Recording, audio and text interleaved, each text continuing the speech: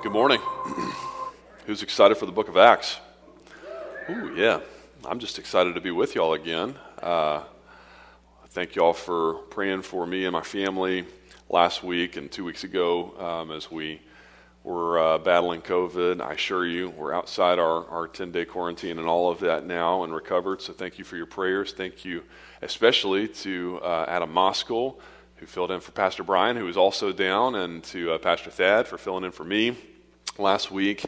And it's just good to be back with y'all. But I am very excited to launch our new sermon series for 2022 together with you this morning in the book of Acts. My name is Will Duvall. By the way, I'm the lead pastor here. If you're new, we're so glad to have you with us especially. We have a New to West Hills class lunch right after church today. We do that every other month. And so even if you didn't sign up, we always make extra food. We'd love to have you stick around afterward and find out more about you and what you're looking for in a church and tell you more about our wonderful church here. We are subtitling our series through Acts, You Will Be My Witnesses, and I've titled this morning's message, You Will Be My Witnesses, because as we're going to see, the author of Acts, Luke, he gives us the thesis for this book, its mission statement, if you will, right off the bat here in chapter 1, verse 8. If you have your Bible and want to go ahead and begin opening there, if you haven't already with me, if you don't have a Bible, we'd love to bless you with one of those at the info bar out these double doors. You can hop up and grab one right now. Someone will meet you there and get you a Bible. But chapter 1, verse 8 is the linchpin of all of this. When the risen Lord Jesus, in his final words before he left earth and ascended back into heaven, he turned to his disciples, now turned apostles. So that's an interesting, important shift in title to note, by the way. Jesus' inner circle, his 12 closest followers and friends, they were almost exclusively called disciples throughout Matthew, Mark, Luke, and John. The four Gospels, disciple means follower. They had followed Jesus around in his time on earth, but now their title in the book of Acts is going to shift to apostles. An apostle means a sent one, because as Jesus is commissioning them here in verse 8, he says, I'm sending you out, as the video just said, and you will be my witnesses in Jerusalem and in all Judea and Samaria and to the end of the earth. And as we're going to see, that commission serves not only as the thesis and mission statement for the book of Acts, but it actually provides us with an outline of the book as well. Chapters 1 through 7 of Acts will focus on the apostles' witness in Jerusalem. And then in chapters 8 through 11, it will record the expansion of their witness into Judea and Samaria. And then finally, chapters 12 through 8 will detail the beginnings of the spread of the gospel into all the ends of the earth, as far as Rome, by chapter 28. Now, your Bibles may tell you that the full title traditionally ascribed to this book is the Acts of the Apostles. That's a bad title. And lest you think I'm, casting aspersions on God's holy word, the titles attributed to the Bible are not divinely inspired. They were thrown in by compilers of the Bible centuries later, and so God's holy word is perfect. The titles aren't. It's a bad title, Acts of the Apostles. And I'll tell you why, because if you know anything about the book of Acts, and if you don't, by the way, if you're coming to this first time to the book of Acts, and we're so excited to have you with us over this journey throughout this next year. We'd love to have you study through Acts together with us for the first time. How exciting for you to go through it.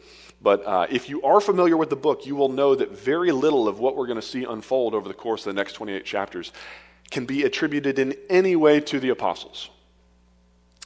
I count 30 miracles in these 28 chapters of Acts. That's more than one miracle per chapter. And by the way, we should also note here at the beginning that this book spans a period of time of roughly 30 years from AD 33 until AD 63, and so that's about one miracle per year in these first 3 decades of the early church. But I point that out to you up front because you may be tempted over the next year to put the early church up on a pedestal. Like, man, look at all those amazing, miraculous things that were happening in the life of the early church. Now, we just need to get back to that. And to be sure, God did accomplish some really remarkable, praiseworthy acts through these apostles, but that's just the thing. God was the one who accomplished all of these acts through the apostles. So our study of Acts this year shouldn't so much inspire us to revere the early church as it inspires us to revere the God of the early church. And friends, the God of the first century miracle-working church is the same God of the 21st century American church still today. Do you believe that? The same Holy Spirit who empowered every miracle that we're going to witness on the pages of Scripture over this next year is the same Holy Spirit who lives in you and who lives in me and who still empowers the miracles that we still see happening all around us in the world today. And if you don't think that God still works miracles, at least one per year in the life of his church, then you really need to pay more attention. God is still at work in and through his church. And we know that the greatest miracle of all occurs, that every time the Lord regenerates a sinner's dead heart and causes a person to be born again through the power of the gospel, that is a miracle that God still works every single day all around the world, calling sinners to saving faith in his son Jesus. And yet, and I want to be totally transparent with you here at the front of this series about my own motives in selecting the book of Acts for us to study together as a church in 2022. And my own deepest desire and prayer for this church, for West Hills, I think it should be all of our deepest desire and prayer for our church, is that we have not witnessed God work that miracle of salvation at our church at West Hills here nearly as often as we ought to want him to, expect him to, ask him and beg him to. We ought to be begging God collectively as a church to see lost people saved by the power of the gospel every single Sunday here. Every single week, all throughout the week, every single day, Monday through Saturday, as we are empowered as God's witnesses and sent out to our individual ministries with those within our own personal scope of influence to witness to the good news of Jesus Christ in the greater St. Louis area. We ought to be begging the Holy Spirit, God, to come and do a work in people's hearts and save people miraculously, save sinners into his kingdom. For all of the reasons that we have to celebrate the last year, 2021, together as a church, and there were many wins. I didn't even update you on this, I don't think. The week before the new year, we were still begging for money. We needed $40,000 to close our budget gap. We finished $40,000 in the black. We had an $80,000 week of year-end giving. But listen, all the money in the world, that's not how the church judges its success. All the money in the world isn't worth one lost soul. I don't care about the budget. I really don't, unless it's empowering gospel ministry. For all the reasons we have to celebrate together as a church, I can only think of one person in 2021 who was saved that I know of through the ministry of this church. And we praise God for that. And we praise God that he's the shepherd that leaves the 99 to seek out one person, that he cares about that one person. Praise God that there is one more person now who has a saving relationship with Jesus and the hope of eternal life because of the ministry of this church last year. But brothers and sisters, I don't think I'm setting the bar too high for us when I say that we cannot be okay with that as a church.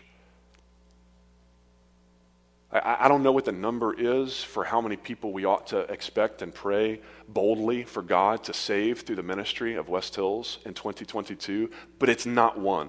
I'm not praying for one. I'm praying for a lot more than that, and I hope you are too.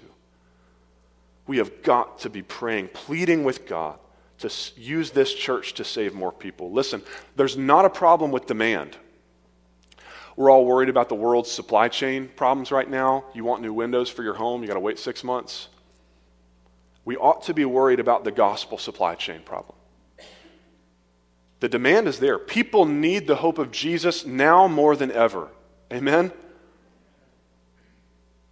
We've got a supply chain problem. Are we giving them the gospel? Are we being his witnesses? Forget about Judea and Samaria and the ends of the earth for a minute. Are we faithfully witnessing in our own Jerusalems, in our backyards, in our offices, with our extended families and friends? As a church, we need prayer and we need work in this area. What we need is a work of the Holy Spirit. Because listen, you and I, we can't change people's hearts. We can witness till we're blue in the face. And I hope and pray that we will, and we do. But we can't change people's hearts. Only God can do that. But in his providence, we're going to see this on every page of Acts for the next year.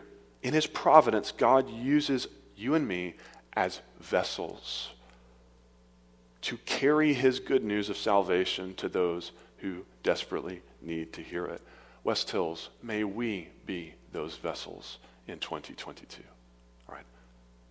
That's all the sermon before the sermon. The reason that we're studying Acts this year and what I am desperately pleading with you to pray with me for this year in our midst as a church, that God would save sinners through the ministry of this church in the year to come. Through you, through me, being his witnesses. But to finish our introduction here and the thought on the title, the better title of the book isn't the Acts of the Apostles, but rather, as Alan Thompson puts it, the acts of the Lord Jesus through his people by the Holy Spirit for the accomplishment of the Father's mission. All right, you got that? So you can put a big X through your table of contents. It's not the Acts of the Apostles. This is the Acts of the Lord Jesus through his people by the power of the Holy Spirit for the accomplishment of his purposes in the world, his mission to seek and save the lost.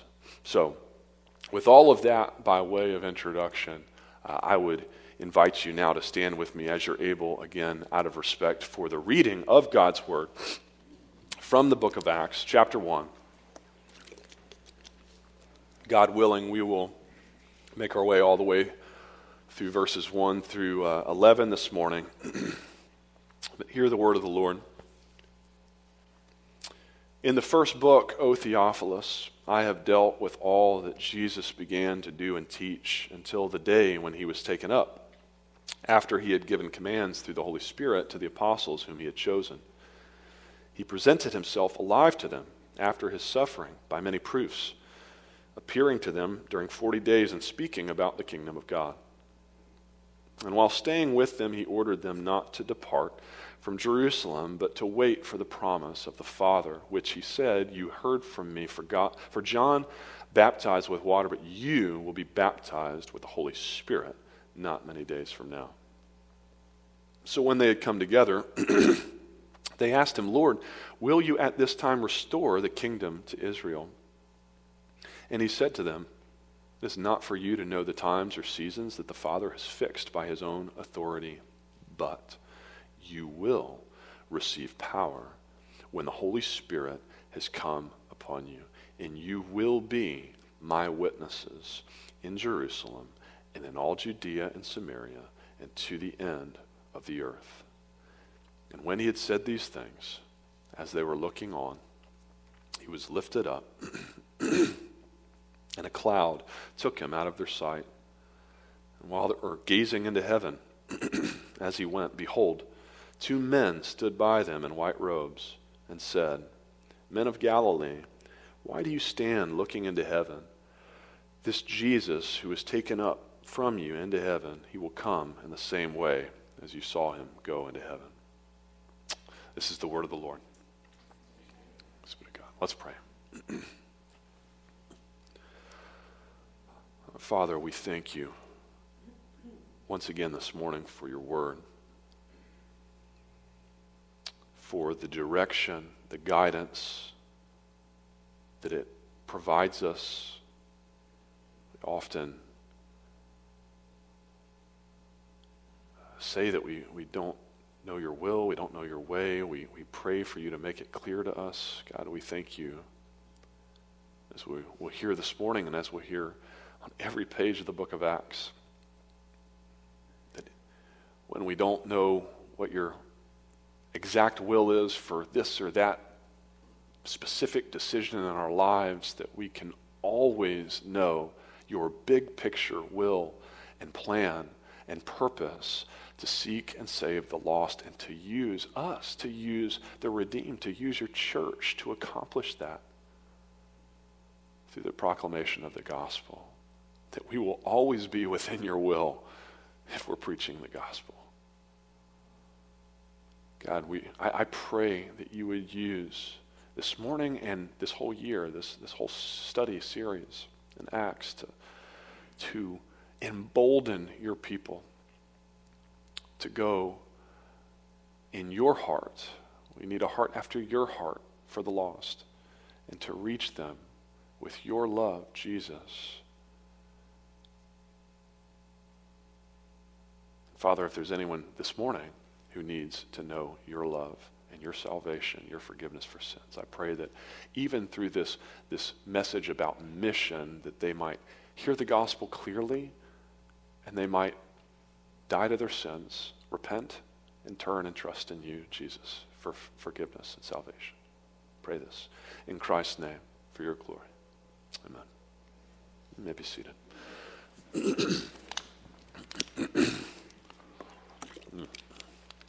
So I already told you that the thesis for the book of Acts, the Cliff's Notes summary, this is all about God's mission to send his people in the power of his Spirit to proclaim his gospel to the ends of the earth. We're going to see all of those components right up front in these first 11 verses for this morning. Specifically, here's your outline for the sermon. Luke reveals here 5 features of Jesus' mission that he left us with following his death, resurrection, and ascension. So the first aspect of this great, all-important mission that we'll spend the bulk of our time on together this morning as point number 1 is the mission's environment. It's context, the context into which Jesus delivers his marching orders to his church, and the context for the book of Acts itself. Luke tells us 4 important details about this book right up front. To best understand anything that you read, you really need to understand these 4 things. You need to understand its genre, its author, its audience, and its purpose, the purpose for which it was written. Genre, author, audience, and purpose. Luke gives us all 4 of that here in verses 1 through 5 in the context. First, he tells us Acts genre. Acts is a book of history. If you want to put 4 subtitles under point number 1, Acts is history. In fact, it's the only book of the New Testament that is classified as history. 4 Gospels, biographies, Matthew, Mark, Luke, and John. 1 historical book, Acts. 13 Pauline epistles, letters. 8 more non-Pauline epistles. 1 Apocalypsis, Revelation. Of course, other books in the New Testament contain lots of history. The whole Bible is nonfiction. But Luke specifically tells us that his expressed purpose in writing was to give us a historical account of events. Actually, in doing so, he refers us back to his first book. That's how he opens the book of Acts, is by pointing us back to his first book. He says, in my first book, I dealt with all that Jesus began to do and teach. So, first off, we need to recognize not only is Acts history, it's a historical sequel. Luke immediately refers us back to his first book, namely the Gospel of Luke. He tells us that he is writing Acts as a sequel. As a matter of fact, those 2 books, Luke and Acts, were originally combined in the early church and considered to just be one big book, the book of Luke Acts, for the entire first century of church history. That's how it was read and treated. Now, let's reflect just for a minute. I want us to reflect on the importance of that, The importance of Acts being a sequel. I want you to imagine, not imagine, just think about, what's the most powerful movie you've ever seen? You don't have to shout it out. Most powerful movie, the movie that when you reached the end and the credits started rolling, you were awestruck. You were dumbfounded. You couldn't move. Maybe you were in tears. I cry a lot in movies. You just had this overwhelming sense that you had witnessed something utterly transcendent and transformative. Holy ground, cinematically speaking.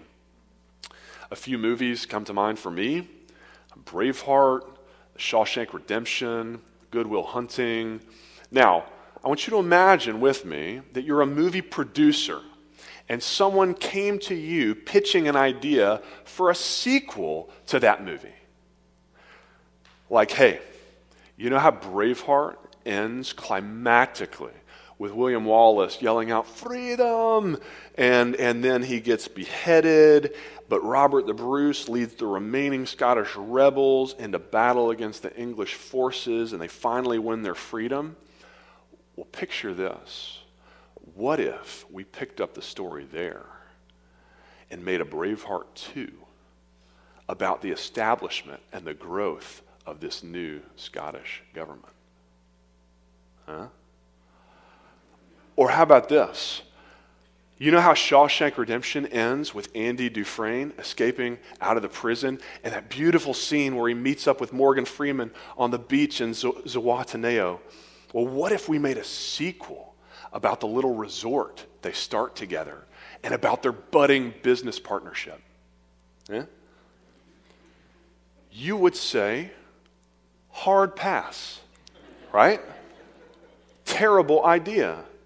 Why? Because the movies that most deserve a sequel don't need one, right? They stand on their own. You don't mess with perfection.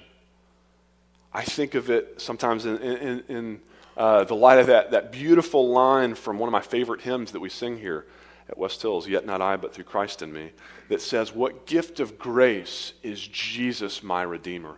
There is no more for heaven now to give. I think about sequels that way sometimes. What a gift Braveheart was to the cinematic, universe. Braveheart was a gift. There is no more for Mel Gibson now to give. Please don't even try, Mel. Don't even try and make a Braveheart 2. You will ruin the first one. But speaking of Mel Gibson, now let's talk about the Passion of the Christ. I want you to imagine, for the sake of this analogy I'm playing out, that Mel Gibson had come up with the screenplay for the Passion of the Christ on his own. There is no Bible, no Matthew, Mark, Luke, or John. Mel just dreamed up this powerful story about this Savior who died for the sins of the whole world, and people turned out in droves to watch it. Still, the highest grossing R-rated movie of all time in this country.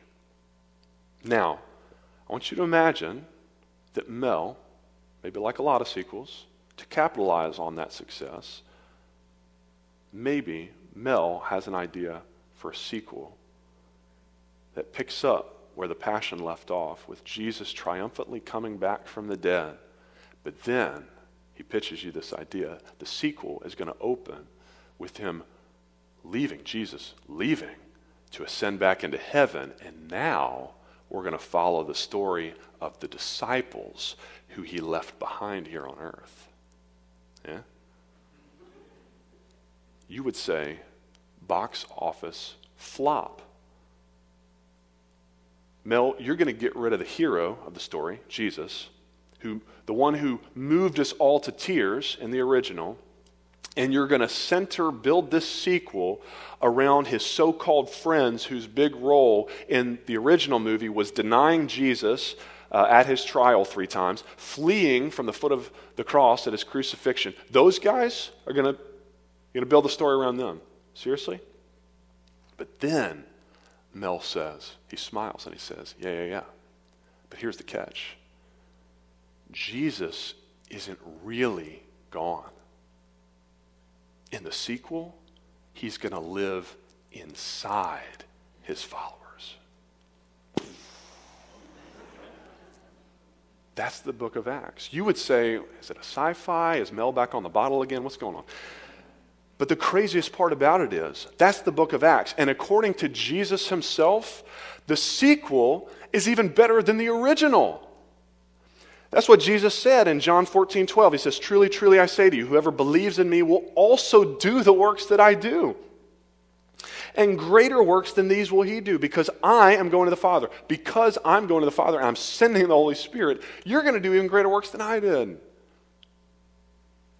Talk about a mind-blowing, wrap your minds around that. Jesus said, hey, if you like the original, where I walked on water and I fed 5,000 people with a couple fish and loaves of bread, and I rose people from the dead, I brought them back from the dead, guess what? The story's just getting started. You're going to love the sequel. You ain't seen nothing yet. And so, genre, Acts is a sequel. It's a historical sequel. Here's how Luke had opened his first book, the Gospel of Luke. He said, many have undertaken to compile a narrative of the things that have been accomplished among us, just as those who from the beginning were eyewitnesses and ministers of the word have delivered them to us. It seemed good to me also, having followed all things closely, to write an orderly account for you, most excellent Theophilus, that you may have certainty concerning the things that you have been taught. So Luke's gospel was an orderly narrative, closely followed, orderly account, historical account on the basis of eyewitness testimony, and the book of Acts is more of the same. So, genre, audience. Luke also gives us the book's audience, namely a man named Theophilus. We only know him from those two verses, Acts 1:1 and Luke 1:3, nowhere else in Scripture or church history. Theophilus, his name means God lover. Theos, God, Philos, lover, like Philadelphia. So some scholars speculate that Theophilus isn't an actual person, but rather a title that Luke is using to address all God-loving Christians. He's writing to the whole church. Others have suggested that because we know Luke was a doctor, and most doctors back in the first century were slaves, that Theophilus, and Theophilus was a common Roman name, that Theophilus could have been Luke's master, his owner, who commissioned the book of Acts to be written. We don't know for sure. What we do know, of course, is that all Scripture is God-breathed and intended for our own sanctification as well. So Luke may have been writing to Theophilus back then, but he's certainly writing for us, the church today, 2,000 years later as well. We are also Luke's audience. We're going to come back to that point in point number 3. Genre, audience, author. I've already divulged the identity of the I there in verse 1 for you. It's Luke. We know from Colossians 4:14 that Luke was a physician. We also conclude from that passage that Luke was a Gentile. In fact, Luke is the only known Gentile author of a book of the Bible, 2 books. We know from the highbrow kind of language and the complex sentence structure that Luke uses in the Greek that he was clearly well educated. But most importantly, we know about this author, we know that Luke was the Apostle Paul's traveling companion. We know that from 3 or 4 references to Luke in Paul's epistles. Luke accompanied him on many of his missionary journeys throughout the Greco-Roman world. And so Luke would have had a front row seat to much of the narrative and the things that he's recording for us here, especially later in the book. There's an interesting shift in chapter 16. Luke shifts from using third-person pronouns when talking about the apostles, Peter and James and John. They went here and they went there. And then in chapter 16, Luke shifts and uses first-person pronouns. We, me and Paul, we went to Macedonia. So genre, audience, author, and finally Luke's purpose. What's his purpose in writing? Luke subtly slips it into verse 1 there. You'd miss it if you weren't reading carefully. One little massively important word. Circle it, underline it, highlight it in your Bibles. Began. The Word began in verse 1. Luke writes, in my first book, I dealt with all that Jesus began to do and to teach. In other words, Theophilus, I'm writing to you again, this time to assure you that all that amazing stuff that Jesus did in my former gospel, the first book, all that amazing stuff, that was just the beginning. I'm writing this sequel to assure you that his story didn't end with the cross. His story didn't end with the resurrection. Listen, his story didn't even end with his ascension back into heaven. No, this story, God's story, has only just begun. So buckle up. And in verse 2, Luke picks up the story there, and with Jesus' resurrection and ascension, where he had left off, Luke chapter 24, and he recalls for us that after Jesus had given commands through the Holy Spirit to the apostles whom he had chosen, he presented himself alive to them after his sufferings by many proofs, appearing to them during 40 days and speaking to them about the kingdom of God. Luke had recounted a few of those resurrection appearances of Jesus for us at the end of his gospel. You'll remember Jesus appeared to a couple of disciples on the road to Emmaus. He had a special appearance to Simon Peter. He came to all of them in the upper room while they're eating and ate some fish to prove that he wasn't a ghost. Luke had recorded these things, and then in verse 4 he says, and while he was staying there, eating there with them, Jesus ordered them not to depart from Jerusalem, but to wait for the promise of the Father, which he said, you've heard from me. You're going to receive the Holy Spirit. So that all sets the stage, the environment for this mission that Christ is about to assign them. So let's keep working. Number 2, the second facet of the mission that Luke records here is its empowerment. So we got the mission's environment, and now we get its empowerment in verses 6 through 8. We hear, so when they had come together, they asked him, Lord, will you at this time restore the kingdom to Israel? And he said to them, it's not for you to know the times and seasons that the Father has fixed by his own authority, but you will receive power when the Holy Spirit has come upon you. Now, we're going to come back and go into way greater depth and detail on the empowerment for this mission in 2 weeks, in Acts chapter 2, when the Lord descends, the form of the Holy Spirit, in a powerful way on these apostles at Pentecost. But for this morning, what I want us to notice is this connection between the kingdom of God that Jesus is preaching and the coming of the Holy Spirit. So remember verse 3. What has Jesus been doing for the past 40 days? He's been presenting himself to them to prove he's really alive, risen from the dead. But verse 3, he's also been speaking to them about the kingdom of God. The kingdom of God. The kingdom of God was Jesus' favorite topic of conversation in the 4 Gospels. In fact, he called it the gospel, the good news. He said, I must preach the good news, the gospel of the kingdom of God, for I was sent for this very purpose. That's Luke 4:43. And then in Mark 1, Jesus puts it this way. He says, the time is fulfilled, and the kingdom of God is at hand. Repent and believe in the gospel of the kingdom. So, without diving into all 2,000 plus years of BC, before Christ history, Israelite history, Old Testament history, here's your recap. God had called a people unto himself in the Old Testament, the nation of Israel, and he promised to be their king.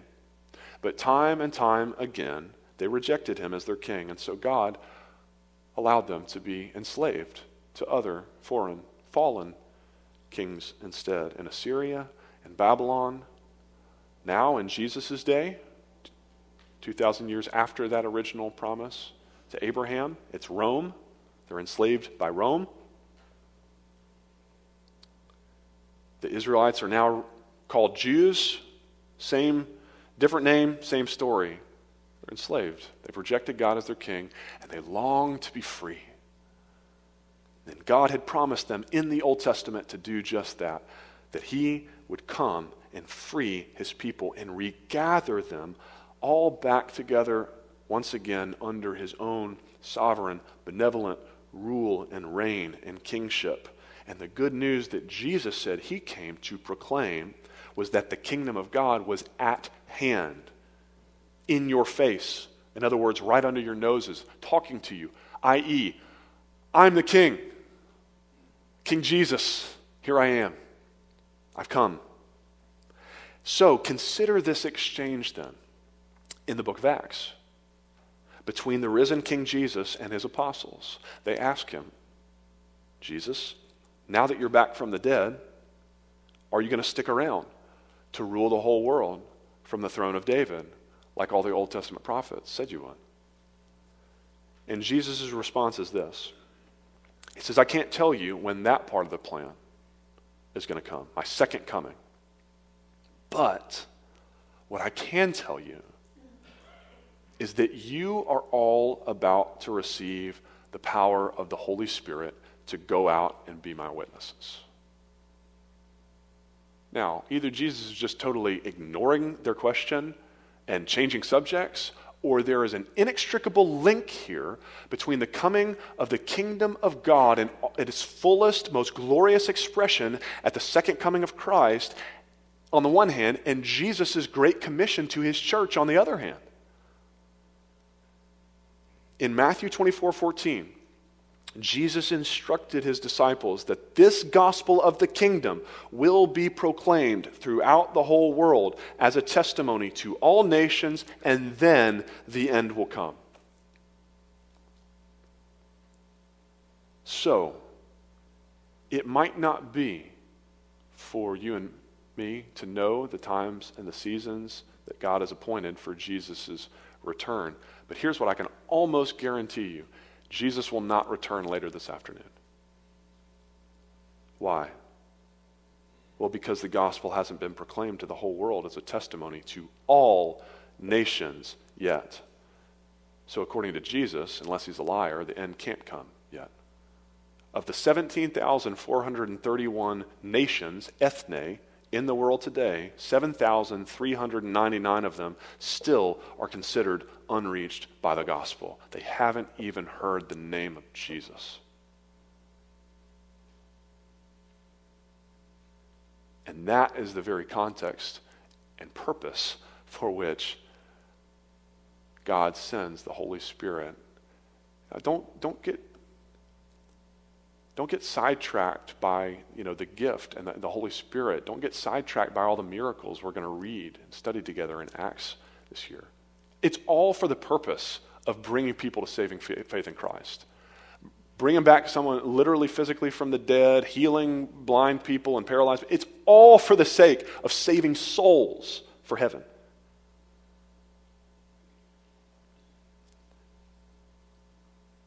It's the same reason God has sent the Holy Spirit into your heart, into my heart, into the church today.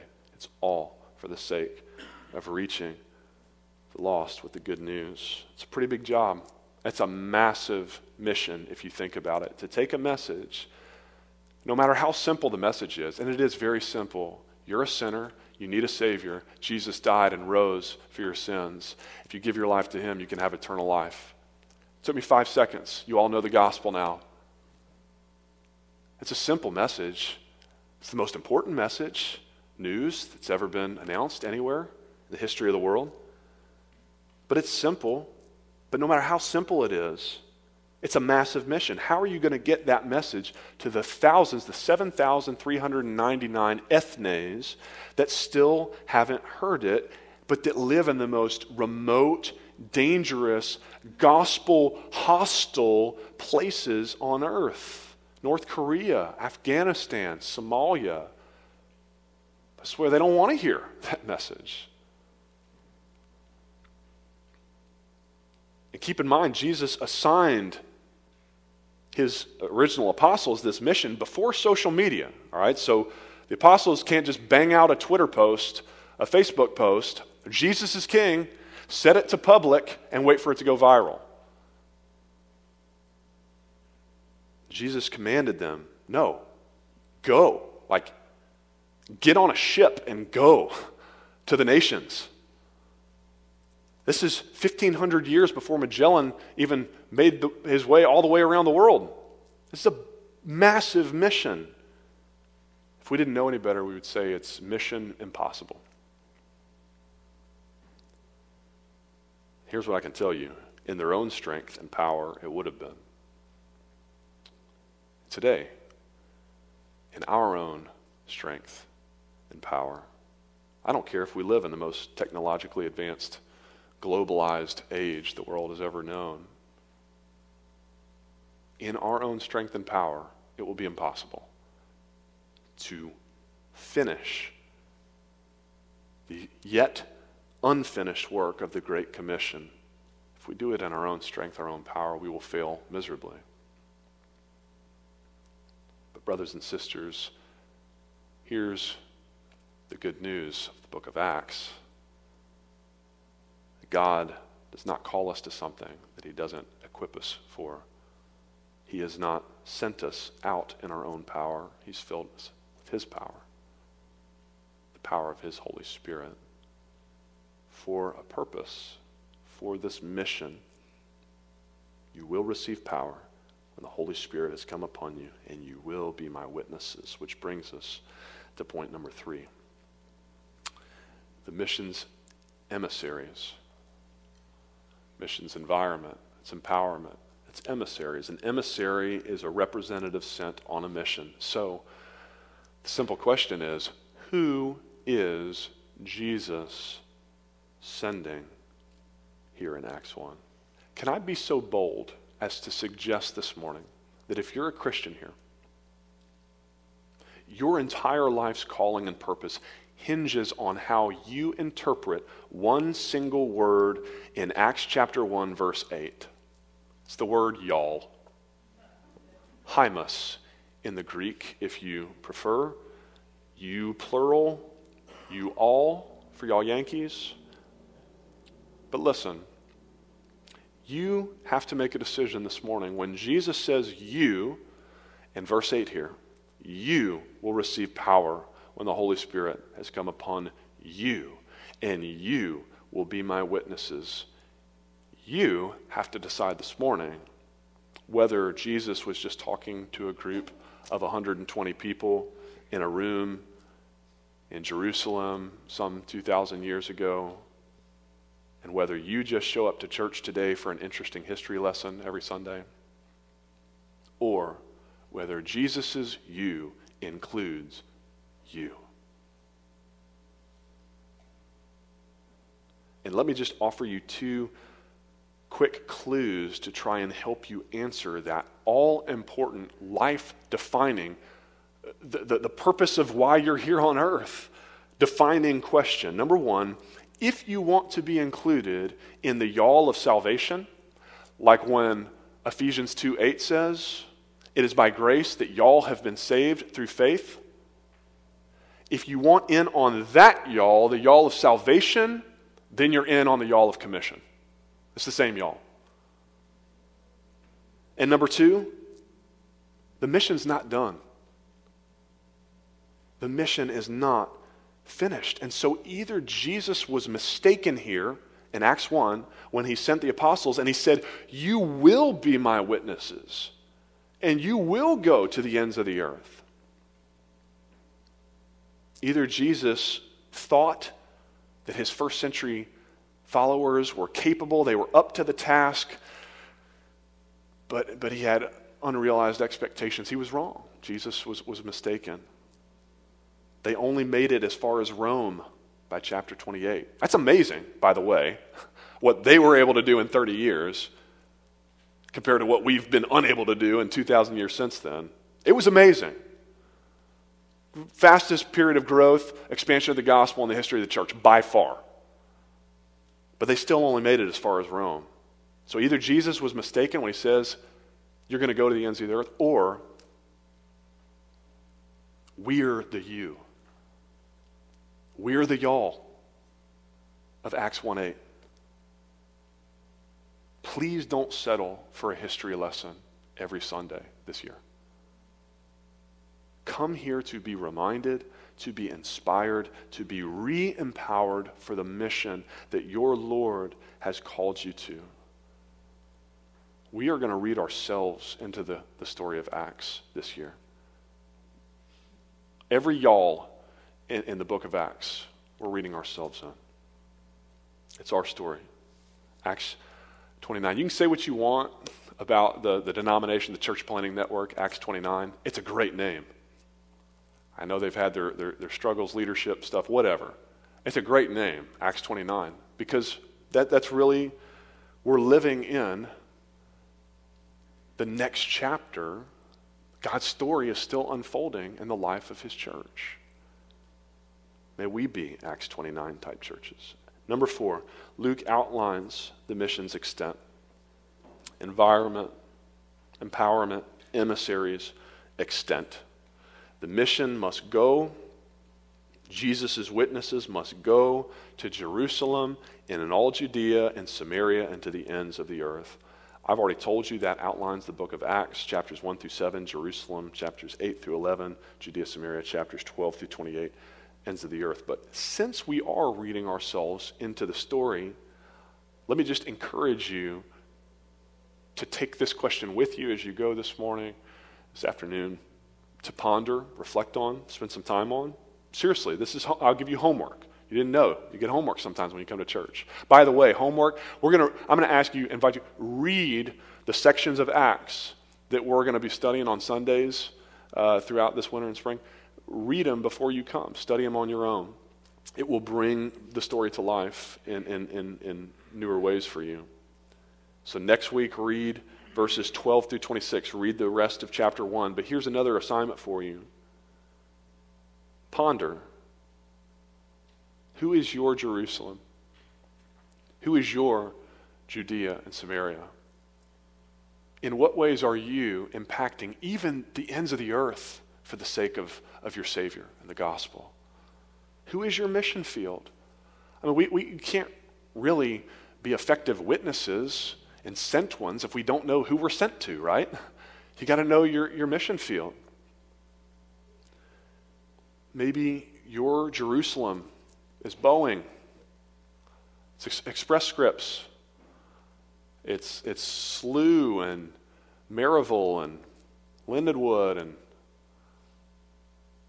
maybe it's your immediate family. Maybe you've got unsaved children, parents, brothers, sisters, cousins, grandparents. Who's your Jerusalem? Who's your Judea and Samaria? Who are those outside of that immediate circle and scope of influence, but who God still wants to stretch you? Don't settle for just these people I have these close personal relationships with. We let ourselves off the hook so often. Well, effective evangelism, you really got to have a relationship with someone. Where in the Bible do you find that? I mean, tell me one person that someone ministered to in the book of Acts that they knew on a personal, close level. They didn't. The very first sermon, they're speaking in languages they don't even know to people they never met. Don't limit the people that God wants you to use to the people who you already know and have a relationship with. That's not biblical. Who's your Judea and Samaria? Where does God want to stretch you outside of your immediate little comfort zone and hometown, so to speak, to impact and to witness for the gospel? And in what ways is he want to use you to reach even the ends of the earth, to give your life away for the sake of the gospel? Lastly, number 5, because Jesus knows how huge this job is, he leaves us not only with his empowerment for the mission, which we'll get to in 2 weeks, but with some encouragement as well. We need encouragement, don't we? Verses 9 through 11 are encouraging. And when Jesus had said these things, as they were looking on, he was lifted up, and a cloud took him out of their sight. So that's the first encouragement. Jesus could have just teleported back to heaven. He could have just apparated back there. But I think he knew that would have freaked the apostles out. And so it's encouraging for them. As sad as it must have been for them, Imagine standing there watching your best friend, your Savior, your Lord, your King ascend out of sight on the clouds. It must have also been encouraging to be visibly reminded of where he's going, that Jesus is going back to heaven, where he will intercede for us with the Father until he returns again. And that's the even bigger encouragement that we end with in verse 11. While they were gazing into heaven as he went, behold, two men, two angels, stood beside them in white robes and said, Men of Galilee, why do you stand looking into heaven? This Jesus who was taken up from you into heaven, he will come again in the same way as you saw him go into heaven. In other words, be encouraged. This isn't goodbye. This is just see you later. But at the same time, note what the angels say. Be encouraged, like kick in the pants encouraged, exhorted, not to just stand here. What are you doing just standing here? The angels say, you got a job to do. He meant it when he said, you're going to be my witnesses everywhere. That's a big job. No time to waste. Let's get to witnessing. Wait on the Holy Spirit, and then we're going to get to, but you got to get to waiting. You got a job. Because church, when Jesus returns in the same way that he left, riding that same cloud back down, Revelation 1:7, he rose as a king. He's coming back as a judge. And when he does, your time, my time for witnessing to our lost loved ones will be up, and their time will be up. He's coming back to judge the living and the dead. And so, Jesus' last words and the angel's last words here to encourage us. Be encouraged. Jesus is coming back. But be exhorted when he does. He will demand an answer for how we have stewarded the gospel that he entrusted us with. We've got work to do until he returns. Amen.